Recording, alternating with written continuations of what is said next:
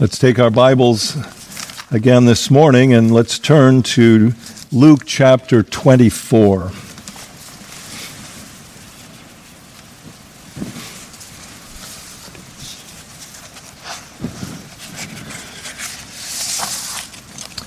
And I'll read verses 44 through 49 of Luke chapter 24.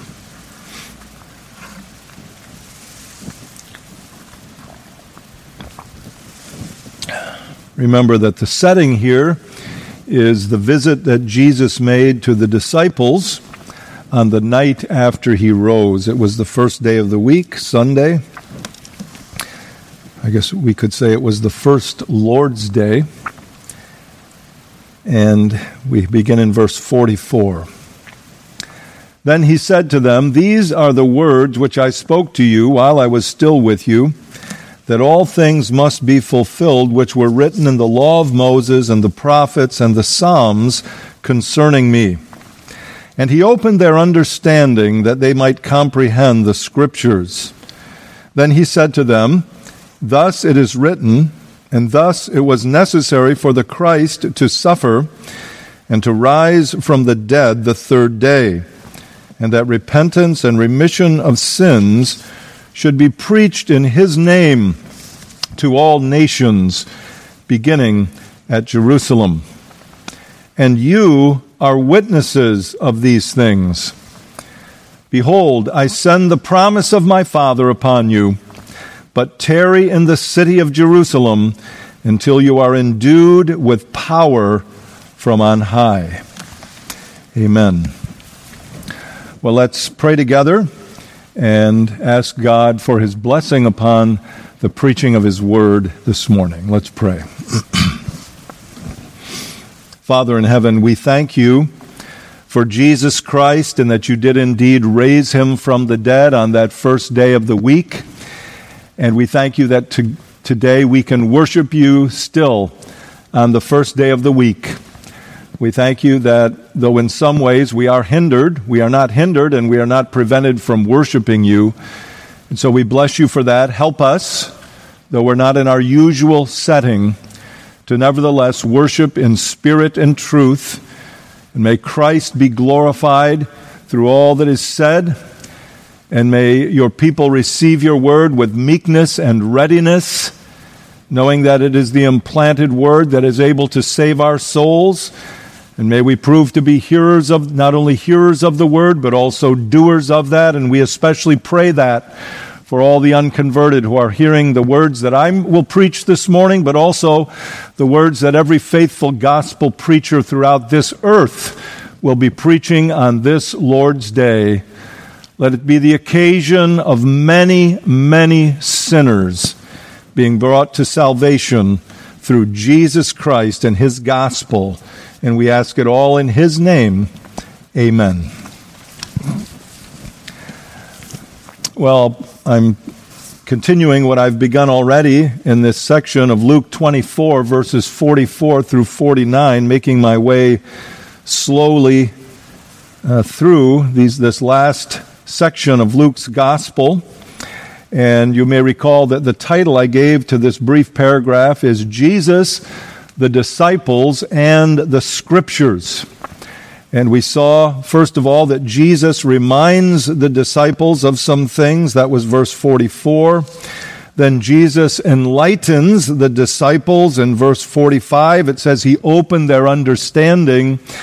And then thirdly, Jesus commissions the disciples. And of course, the connection with the Scriptures is that he reminded the disciples that the things they'd experienced in the recent days were things that were foretold in the Scriptures. When he enlightened the disciples, it says in verse 45, he opened their understanding that they might comprehend the Scriptures. And then in this commission, which comes in verses 46 through 49, the connection there is also that what they were going to go and preach was contained in the Scriptures of the Old Testament, that it was necessary for the Christ to suffer and rise from the dead, verse 46, And also their mission was foretold in verse 47, that repentance and remission of sins should be preached in his name to all nations. So we're focusing now on the commission of the disciples in verses 46 to 49. We've seen already the message in verses 46 and 47, what the apostles would have to go out and proclaim. And today we're going to focus on the messengers. That's in verse 48. Next time it'll be the power in verse 49. And the outline for the message, we began last time. We focused on the message. We saw its prophetic origin, its content, and its worldwide extent. Today, verse 48, the messengers. I'll read verse 48 again.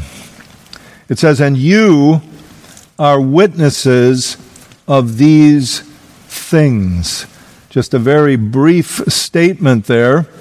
In the original, depending which Greek version you have, some don't have the conjunction there, and. So if they don't have the conjunction and, it's just 3 words in the original. You are witnesses of these things. It's the word you, it's the word witnesses, and then it's the word these things in the genitive. That's it. 3 verses. That's all we're going to have today. I was thinking to myself that am I just purposely preaching on smaller and smaller portions as the weeks go by here so I don't have to finish Luke's gospel? I'm sure that is part of it, but it's subconscious. This is really an important section. It didn't hit me until I got into this last paragraph here, how significant the words are and how they tie together so many things that we find in Luke's gospel account.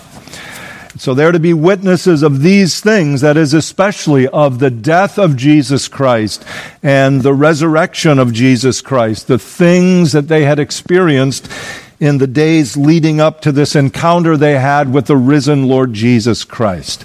So as we look at the messengers today, we're going to notice a couple of things. First of all, we're going to notice what they are. And that is that they are witnesses, the messengers. What they are messengers. And then the second thing we're going to notice is who they are. And we'll consider the original witnesses, especially the apostles, and then the present day witnesses, which is present day Christians, the church of the Lord Jesus Christ. So the messengers, first of all, what they are witnesses. Jesus says, you are witnesses of these things. They're witnesses. That is, they are people who saw something and then they were to go out and tell what they saw. That's what a witness is. Now, the Greek word witness is also the word from which we get the word in the English language, martyr. In fact, it's just a transliteration of the Greek word, martyr. And the word martyr, or martyr in the Greek, means witness, but it's also been applied by Christian writers to those people who suffer in their testimony of the truth of the gospel. They suffer to the point of death, and there's biblical precedent for that. Paul, in his testimony about how God saved him, spoke about Stephen, God's faithful witness, in Acts chapter 22. And Stephen was the first martyr. And that word there, witness, which is transliterated martyr, is applied to Stephen, talking about his death. And then there are 2 places in the book of Revelation where the word is used as well to speak about faithful witnesses who are also those who suffered death for the sake of their testimony to Jesus Christ. They suffered death in persecution. But I just want to pass by that. We'll come back to that theme a little bit later. But that's not the base meaning of the word witness. It's someone who sees something and then testifies to it. And so let's turn to a few passages to open up this concept a little bit. First of all, let's go over to 1 John chapter 1, verses 1 through 3. Here we have a letter written by one of the men who was in the room that night, one of the sons of Zebedee, the beloved apostle John. And John is writing at the beginning of his first epistle here, and this whole concept of witness comes out very clearly. It stuck in his mind what Jesus said on that night. Here's what John wrote at the beginning of his first epistle. That which was from the beginning, which we have heard, which we have seen with our eyes, which we have looked upon, and our hands have handled concerning the word of life. It reminds us very much of the beginning of John's gospel, doesn't it? Who is he talking about when he says that which was from the beginning? Well, it reminds us of John 1, verse 1, when it says that the word was in the beginning with God. And he uses that same word, to talk about Jesus Christ, as he used in John chapter 1. The Word became flesh. He's talking about Jesus Christ here, the one who was from the beginning and became flesh. Well, notice what he says in verse 1. We have heard his words with our own ears. We have seen him with our own eyes. We've looked upon him. Our hands handled him. His hands handled him that night, didn't they? When Jesus said, touch my side and my hands. And then verse 2, the life was manifested, and we have seen and bear witness and declare to you that eternal life which was with the Father and was manifested to us, that which we have seen and heard, we declare to you, that you also may have fellowship with us.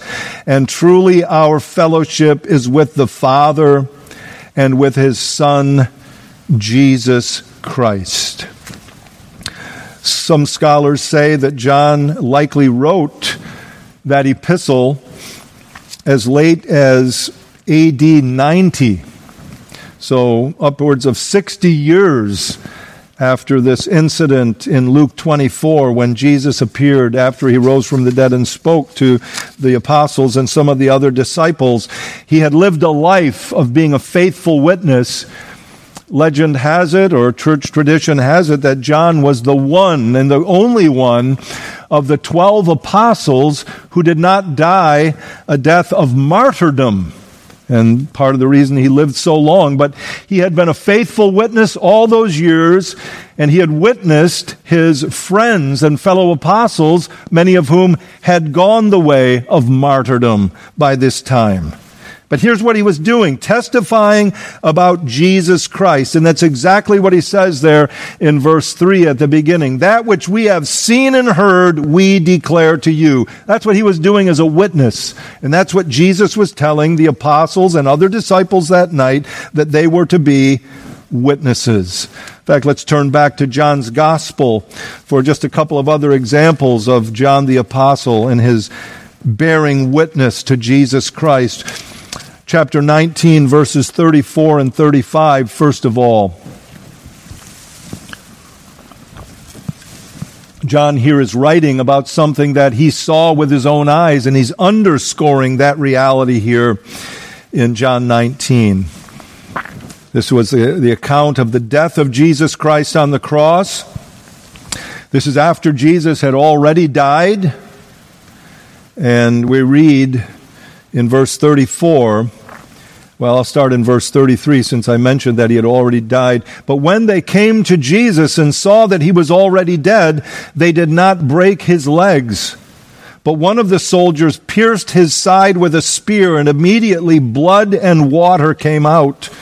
And he who has seen has testified, and his testimony is true. And he knows that he is telling the truth so that you may believe. So John was very conscious for all of his years as an apostle of what Jesus had said on this night. You are witnesses. As I said, the English word martyr comes from that Greek word. But the Greek word for witness, the noun, also has a verb form, and that is testified. And that's what John is saying here. He who has seen has testified. And then another noun derived from that same word is testimony. And it says, and his testimony is true. So you see what John is doing here. He's saying that he was doing what Jesus said on that night he was supposed to do. He saw Jesus crucified, and he's writing about it. He's telling people, he's telling us. He saw a spear go into Jesus' side to prove that he had really died. And he's testifying about it. And he does a similar thing regarding the resurrection in chapter 20, the next chapter of John, and verse 20. We read, and this is something that happened, it's the account of the same night and the same events that we're looking at in Luke 24. It's just John's own account of it. Jesus came into the room, we're told, in verse 19. He said, "Peace be with you." And then verse 20. Now when he had said this, he showed them his hands and his side. Then the disciples were glad when they saw the Lord. That's the same thing we saw back in Luke 24, verses 39 and 40. Jesus showed them his hands and side. That convinced the disciples that Jesus really was raised from the dead. John had earlier seen the empty tomb. We're told he believed. It was the beginning of his faith that Christ was raised from the dead, but now he really was convinced that Jesus was raised from the dead. He saw him risen with his own eyes. He's testifying to us in his gospel. That's what Jesus was saying. You are men who have seen these things. You're to go out and tell others. You're to go out and tell the world. What were they to tell the world? That Jesus died and that he rose.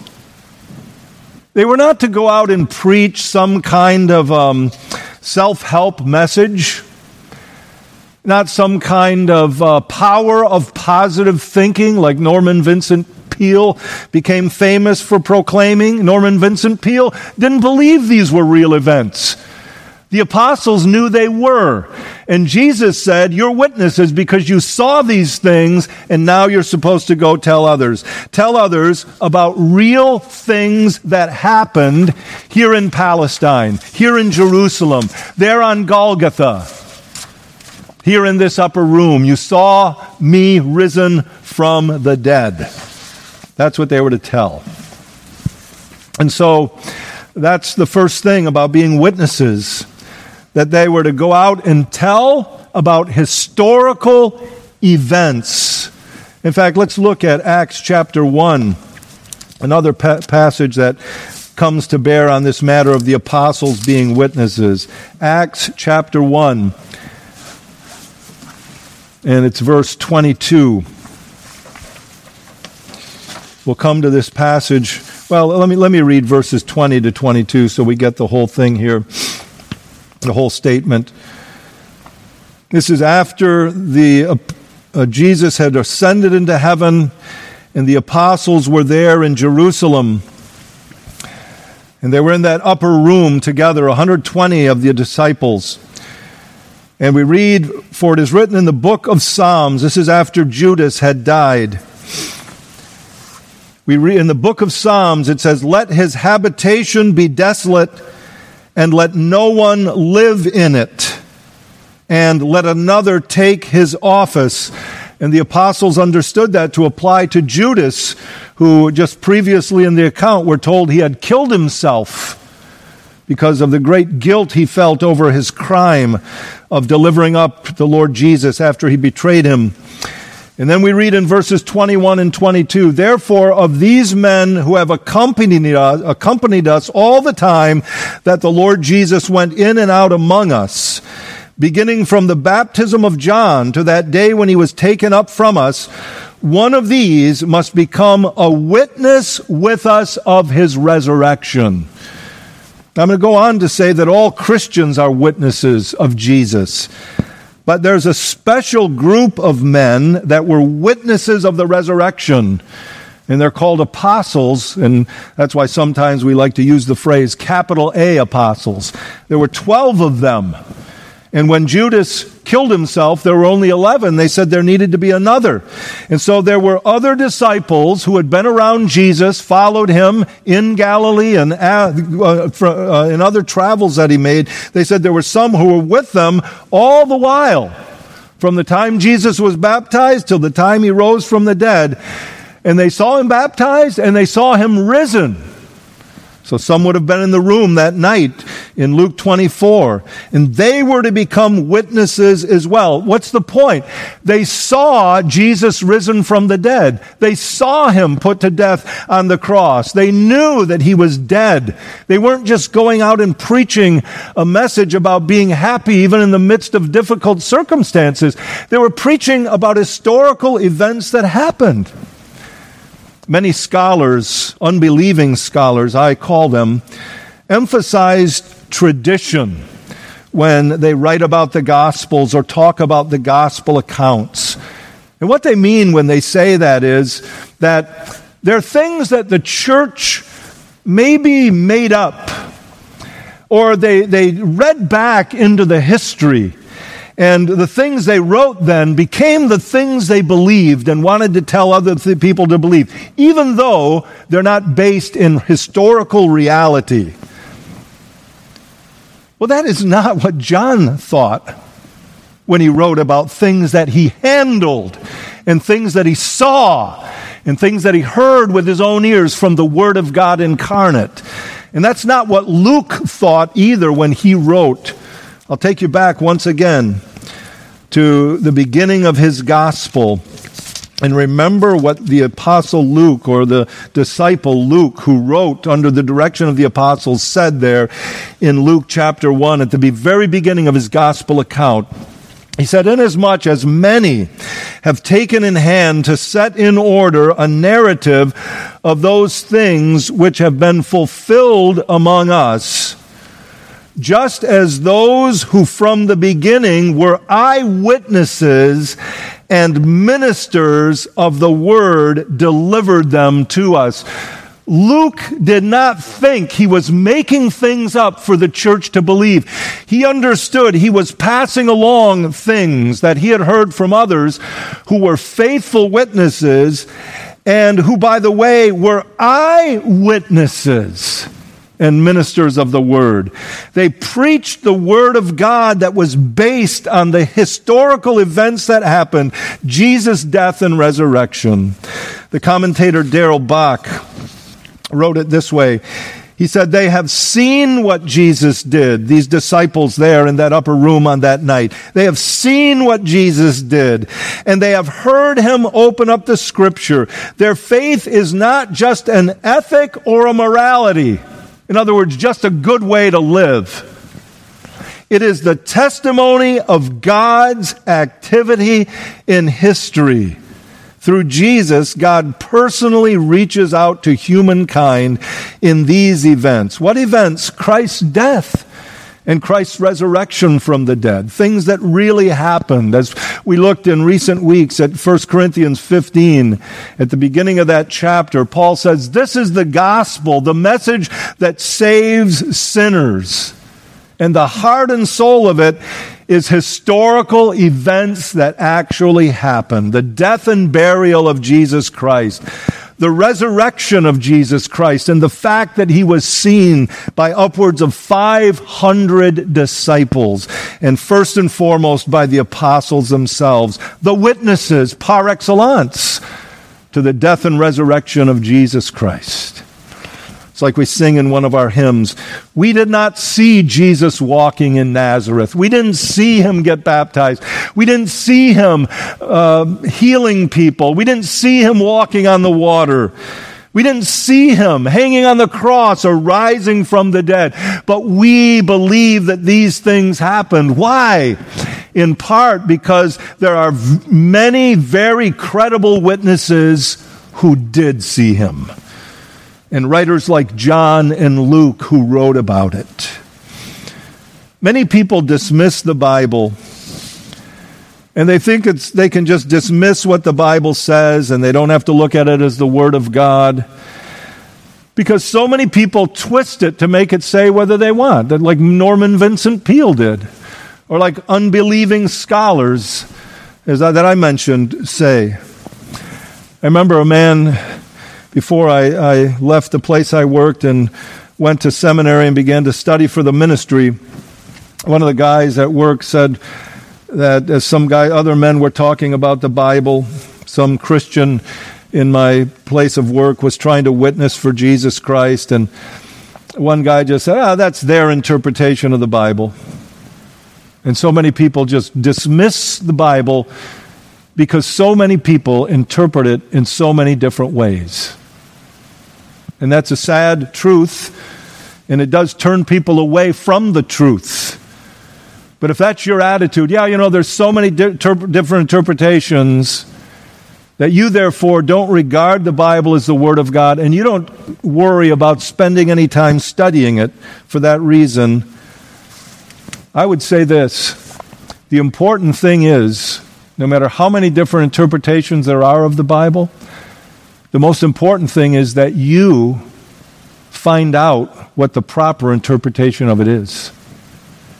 That you wrestle with the Scriptures themselves and what the Word of God actually says, because it actually is the Word of the living God.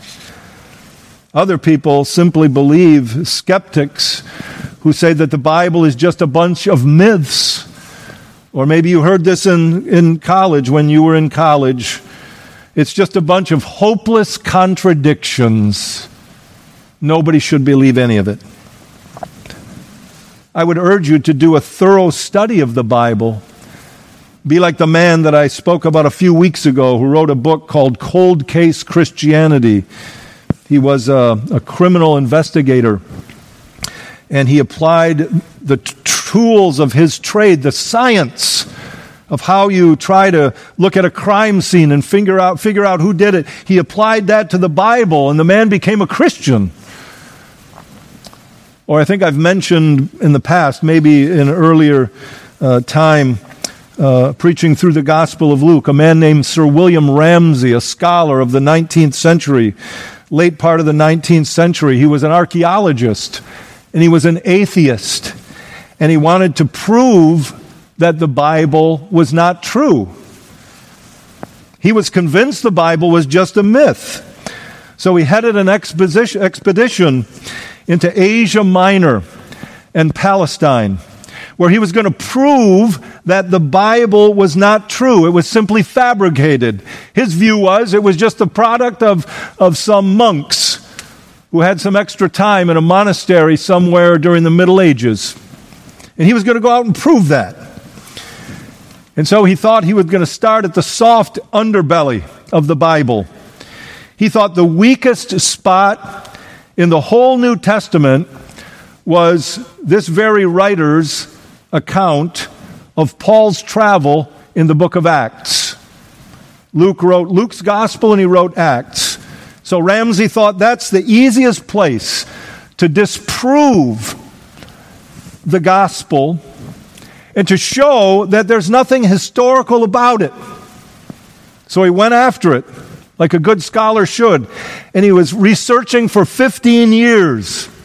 And at the end of that, he published a volume, and it was entitled St. Paul, the Traveler and the Roman Citizen. Sounds like he believed that Paul was a real guy, didn't he? And that he was a man who traveled in many places because he studied those places, and that he was really a Roman citizen, like Luke said he was in the book of Acts. And when William Ramsay wrote that account, he wrote not as an atheist or even as a skeptic. He wrote as a believer and an apologist. Why? Because during the course of his studies, he became convinced of the accuracy of the book of Acts. And in his quest to refute the Bible, he discovered many facts which confirmed the accuracy of the book of Acts. And he concluded that Luke's account of the events and the setting of Paul's travels were exact, even in the smallest detail.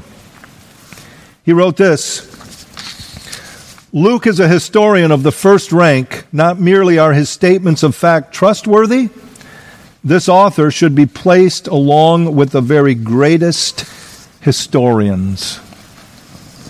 And I'm not guaranteeing that if you honestly and diligently study the Bible that you will be saved. Because you won't be saved unless the Holy Spirit of God opens your eyes.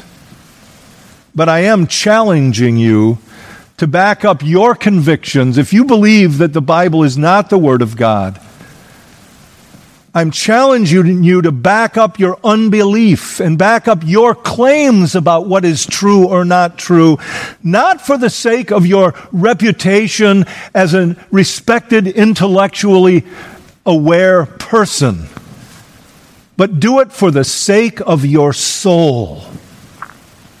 And young people, listen to me, don't sacrifice your soul because unbelief seems more sophisticated than the belief of your Christian parents or the people in the church that you attend. Don't sacrifice your soul to be respected intellectually.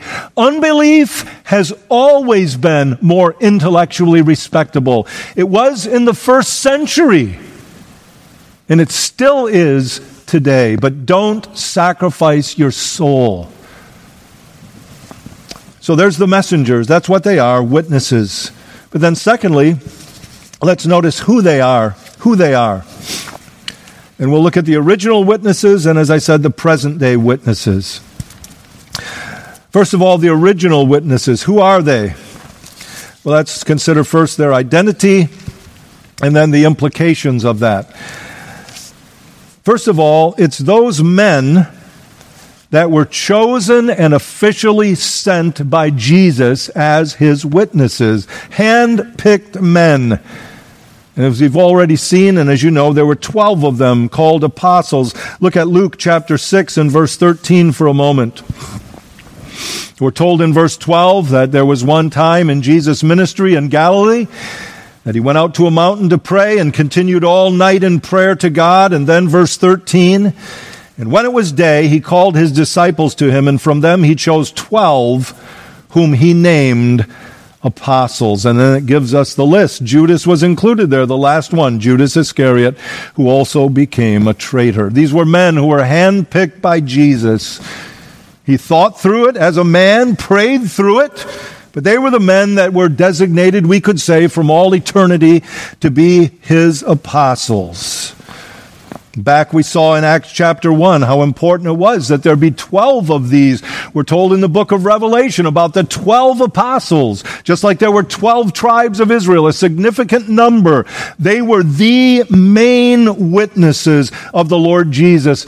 It was important that there be 12. We read it in Acts chapter 1 already, that because one killed himself, the traitor Judas, who was never a believer, that there needed to be a 12th, and so they chose the 12th apostle to stand in his place. That's who these men were, the original witnesses, the 12 apostles.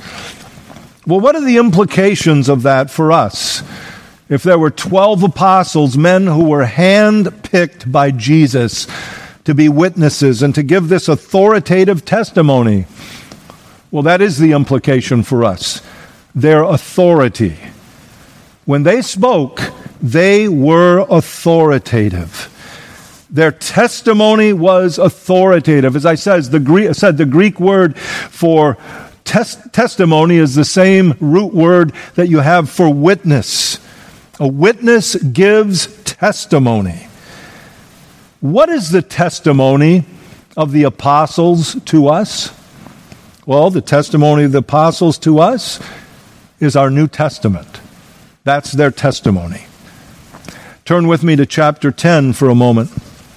Luke chapter 10 and verse 16. If someone's an apostle of the Lord Jesus, we have to put great weight on his testimony. We read in chapter 10 of Luke and verse 16. It's in this chapter that Jesus sent out 70 disciples to go preach. And Jesus says this, "He who hears you hears me. And he who rejects you rejects me. and he who rejects me rejects him who sent me." The apostles were to take very seriously the testimony they were to give in Jesus' name, because Jesus says, if people will receive you, they're receiving me. And if they receive me, they're receiving my Father. And similarly, if they reject you, they're rejecting me. And if they reject me, they're rejecting God the Father. They are authoritative witnesses about the Lord Jesus Christ. Jesus said something similar in John chapter 13, verse 20. "Most assuredly I say to you, he who receives whomever I send receives me, and he who receives me receives him who sent me." He sends all Christians, we could say. But Jesus was especially speaking those words in John 13 to the apostles. And he speaks of them as those whom he sent. And that's the word that apostles, that's what the word apostles means, those who are sent by the Lord Jesus. And so we need to think about the apostles as men who are authoritative, and there's no higher authority than they. Now there's Christ and there's God the Father. But remember what Jesus said. He said, "He who receives you receives me, and he who receives me receives him who sent me." He was putting the apostles on the par with himself. It's one reason I don't like what I call the red letter mentality. I don't even like red letter Bibles, frankly. I will admit, when I'm preaching, sometimes it's easy to look down and say, that's where Jesus' words were, and I don't have to hunt around the page. But I don't like the idea, because why do we have Bibles with red letters in them? Isn't it kind of saying that these are the really important words because they were said by Jesus himself?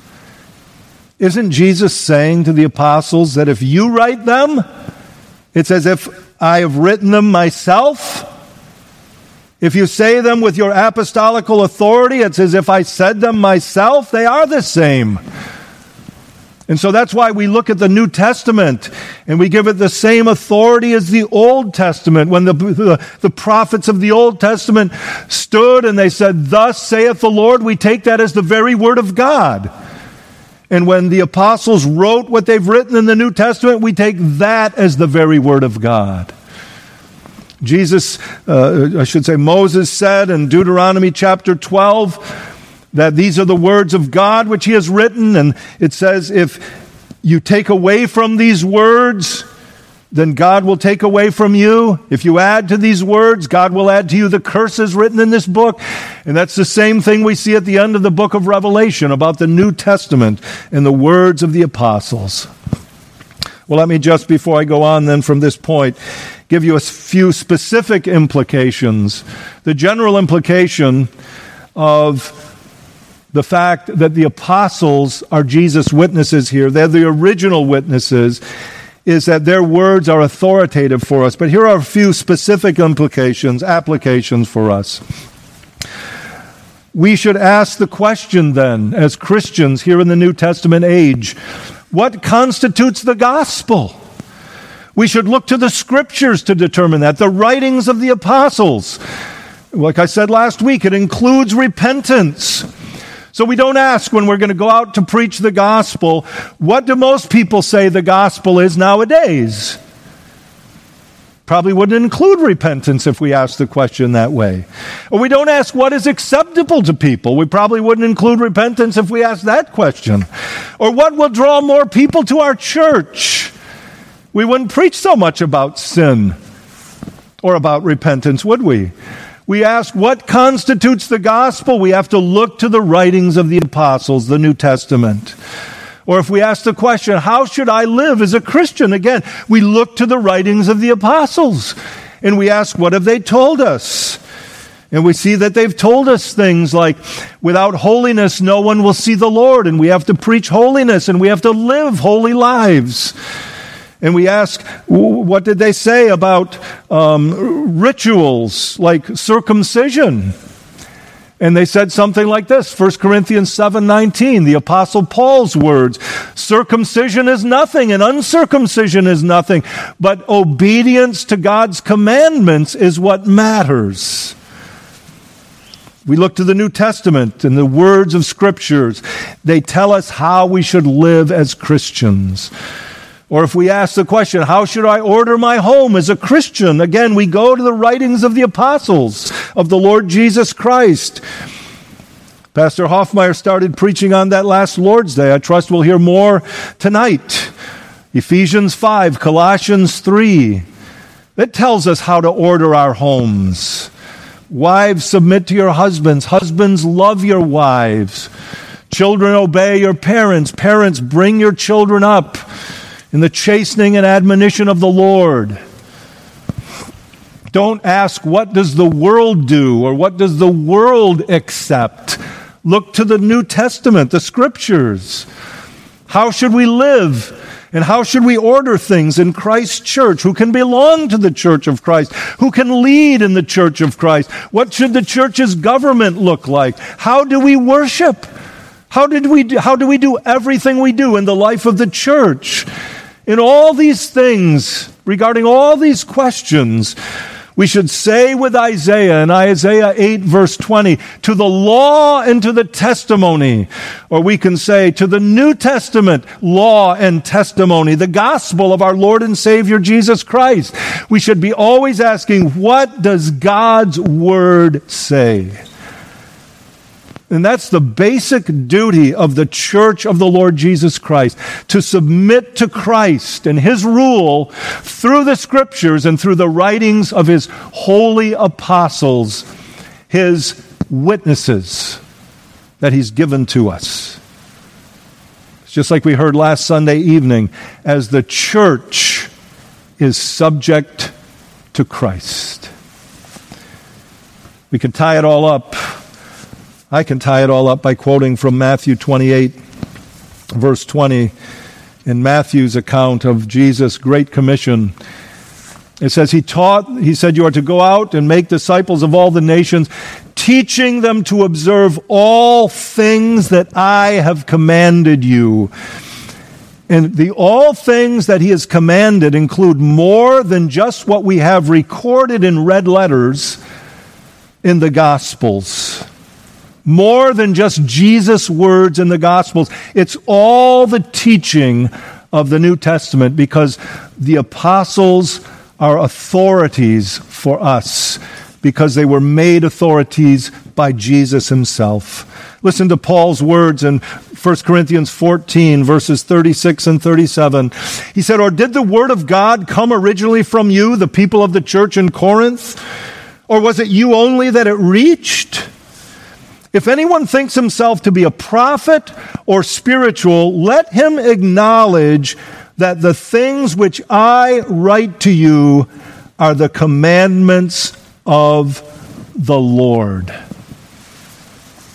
So that's the implications for us about those original witnesses. So we're looking at who these witnesses are. First, the original witnesses, it's the apostles. Second, the present day or ongoing witnesses. So let's do the same thing we did with the apostles, the original witnesses. Let's consider their identity, and then let's consider the implications for us. So first of all, their identity. And the identity of the ongoing witnesses is that it's the church of Christ, as I said. It's us. Or if you want to be grammatically correct, it is we. The church of the Lord Jesus, believers in Christ today. There are things that are true of the apostles that do not extend to us. We are not prophets like they were. They were those who received words from God to give to others, direct revelation. We're not like they are in that sense. Remember how Jesus said that He was going to send the Holy Spirit in John chapter 14, and He was going to lead them into all truth, and He was going to remind them, taking quotes from chapters 14 and 16, He was going to lead them into all the truth, and He was going to remind them of the things that they had heard even while He was with them. The Spirit of God was going to do that for the apostles in a way that He's not doing it for us. We're not prophets like they are, and we are not the authors of scriptures the way they were. And that's why I'm extremely uncomfortable when people call themselves apostles nowadays. And you should be as well. You say, but I think they're good Christians. Then you find out what they mean by apostles. You find out if they know what the Scripture says apostles are. We're not apostles and prophets in that sense. We don't author Scripture. We don't have their authority, as Paul said. He could say as an apostle in 1 Corinthians 14, what I write, they are the commandments of the Lord. Now, if I copy the New Testament and show it to you, I can say what I have written is the commandment of the Lord, but I can't be like the Apostle Paul and take something that wasn't previously written in Scripture and say, that's the Lord's commandment. Paul could. We don't have their authority. And furthermore, we don't work miracles like the apostles did. Paul spoke in 2 Corinthians 12 about the signs of an apostle. Signs was a word for miracles. And what he's saying is, when I came around to Corinth, I produced the signs of an apostle. I had credentials. It's like a passport or a visa to go into a country. Where's your credentials? Paul had credentials to prove that he was an apostle. Not just everybody throughout the entirety of this New Testament age can work miracles. Otherwise, Paul's words were meaningless. We're not like the apostles in that sense. But when it comes to being witnesses for Jesus Christ and carrying the message of his death and his resurrection to the world, we are like the apostles. I take you back to Matthew's words in Matthew 28, verse 20. Matthew 28 and verse 20. Jesus said, beginning at verse 19, "Go therefore and make disciples of all the nations, baptizing them in the name of the Father and of the Son and of the Holy Spirit, teaching them to observe all things that I have commanded you. And lo, I am with you always, even to the end of the age." The age is still going on right now. And it will be going on till Jesus comes again. And even though John wasn't martyred, he did die.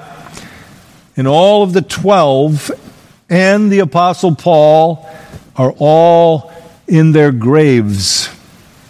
And they're waiting for Jesus to come again and call them out of their graves. But their work goes on. And Jesus said he would be with not only them, but with his church till the end of the age. The remaining work is ours. The whole world has not yet been evangelized. There are still unbelievers who haven't heard the gospel. And so we may not be able to do all that the apostles did, as I just said, but we are called to continue what they began in their work as witnesses to all the nations. That's the identity of the present day witnesses. If you're a Christian, you're one of them. That's what you're called to be anyway. So that's the identity of the present day or the ongoing witnesses.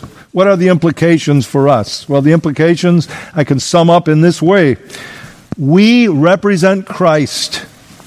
We're all his servants. We bear his name. We are part of his body. And as such, we then are commissioned with the same task as the apostles. Not in the exact same way, but with the same task. And that means then that if they were obligated to be witnesses, so are we if we are his disciples.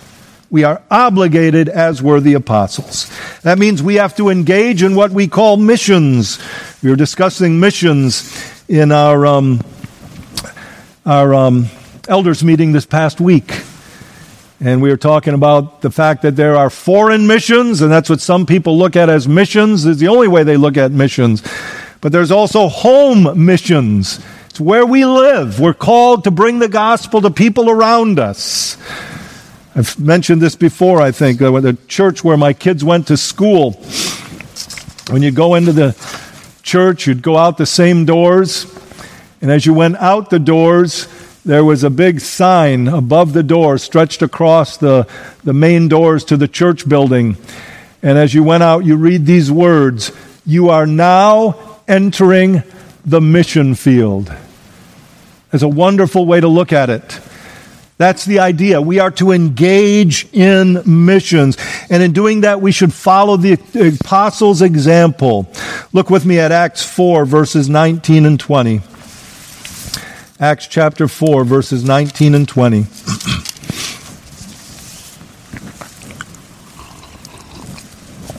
We read that Peter and John answered and said to them, this was the council, the Jews who had arrested them and had beaten them for preaching the gospel.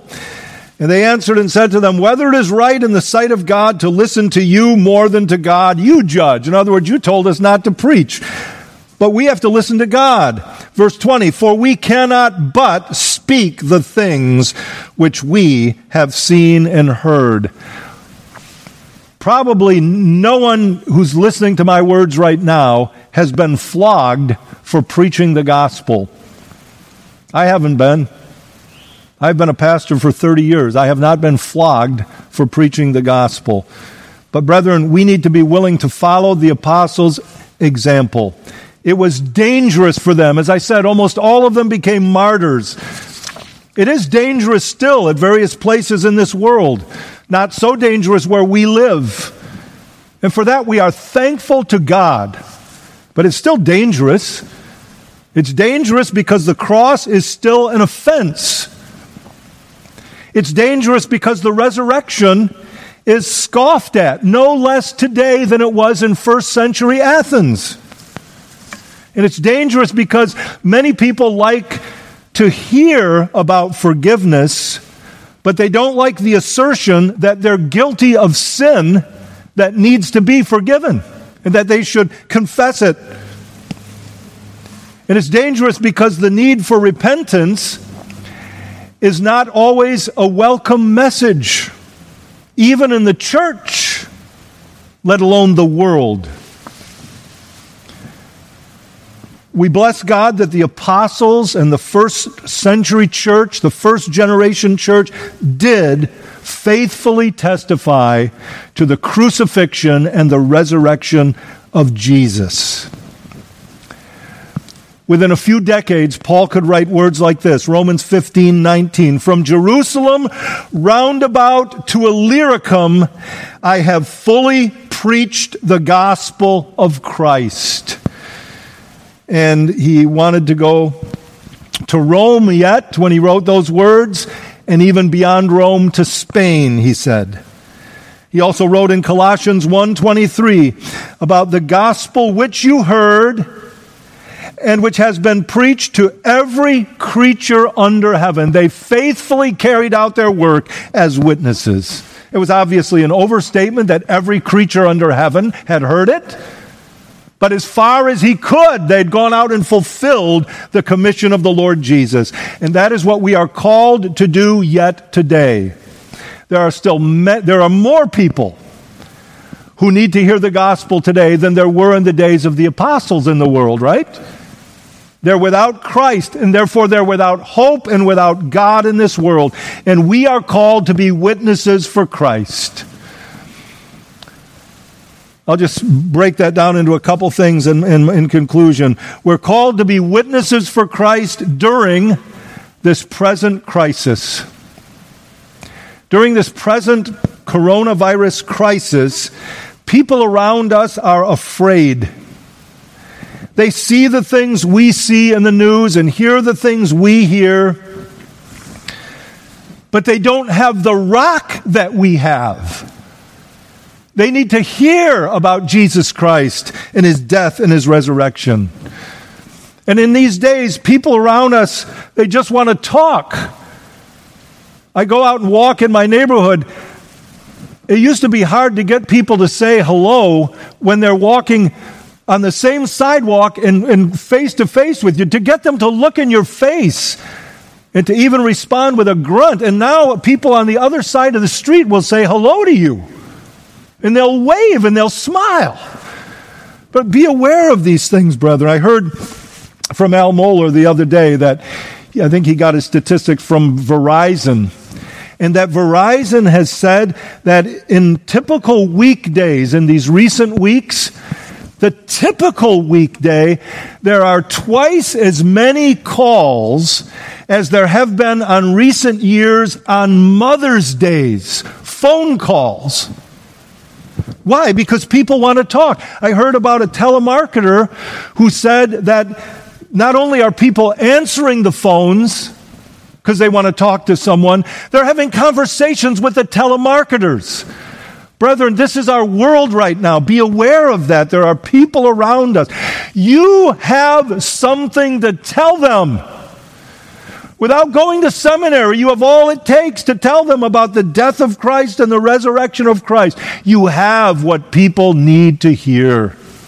Tell it.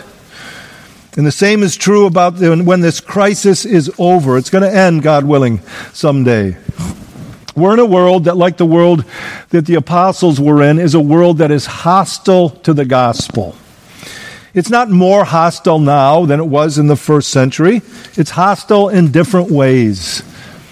During this crisis, we can be thankful that in general, churches are being treated in the same way as other organizations.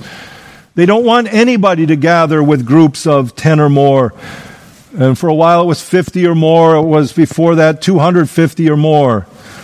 But in some places, yes, it's true. Churches or Christian organizations are getting singled out to a degree. You may have heard or read about the Samaritan's Purse in New York City setting up a hospital in Central Park, getting criticism from the mayor and others, people being suspicious of them because of their fundamentalist Christian views. Yes, liquor stores are essential services to help people from getting depressed and things like that. But churches are not essential services. I get it. I don't get that they think that way. I understand that the church is getting singled out in those ways. In some places, the criticism of Christians, meaning criticism by non-Christians of Christians, includes sneering and disparaging remarks. In places of influence, we're hearing warnings about homeschooling and the dangers of children being under the influence of authorities 24/7. What are they getting at? What are they getting at when they condemn people who supposedly don't believe in science? It's not just political speech. It's not just criticism of the president or the Republican Party or political conservatives. That kind of speech is ultimately aimed at people who believe in things like creation from nothing, or that abortion is murder, or that homosexuality is sin, or that the Bible is true, or that sinners need to be saved, and that salvation is only found in Jesus Christ. It's what David wrote about in Psalm 2. That's what it is. The leaders of this world joining themselves together against the Lord and His Christ. That's what it is. And so I leave you on this note, brethren, that the church of Christ needs to be ready for the way the world is after COVID-19. I don't know what that means. But whatever it means, that's what we need to be ready for. I'm not making predictions. Maybe it'll be better. I hope it will. I pray it will. But the church needs to be prepared. And the church needs to be prepared not by making sure to exercise our Second Amendment rights so that we are fully armed. That is not what I am saying. But we need to be prepared by being ready to proclaim the things that Jesus told the apostles to proclaim. The cross, the resurrection, repentance, and forgiveness of sins in Jesus' name to all people in all nations.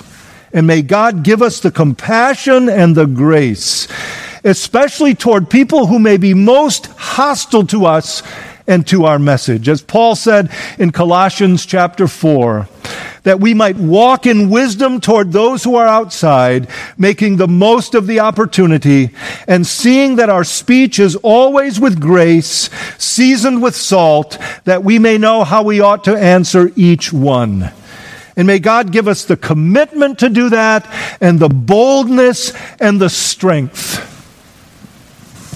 Here's another way that we're like the apostles, not unlike them. The apostles didn't possess those things natively. As Paul wrote, who is sufficient for these things? And he meant preaching the gospel. Who is sufficient for these things? He meant we aren't. He wrote, we are not sufficient of ourselves, but our sufficiency is from God. And that is why Jesus told them in verse 49 in Luke chapter 24, behold, I send the promise of my Father upon you. And that's the Holy Spirit. But tarry in the city of Jerusalem until you are endued with power from on high. And that is what we'll hear about next time, God willing, the power. Well, let's pray that the Lord would write these things on our hearts. Father in heaven, we thank you for the gospel message, and above all, we thank you for the Lord about whom the gospel message is, Jesus Christ, who suffered for our sins and rose from the dead on the third day. We magnify him. We ask that you would grant us great measures of your Holy Spirit, that we might have more compassion for the lost, more of a sense of our obligation to take the gospel to the nations, and more of all the graces we need to open our mouths and tell about our wonderful Savior, the Lord Jesus Christ. And we ask these things in his name. Amen.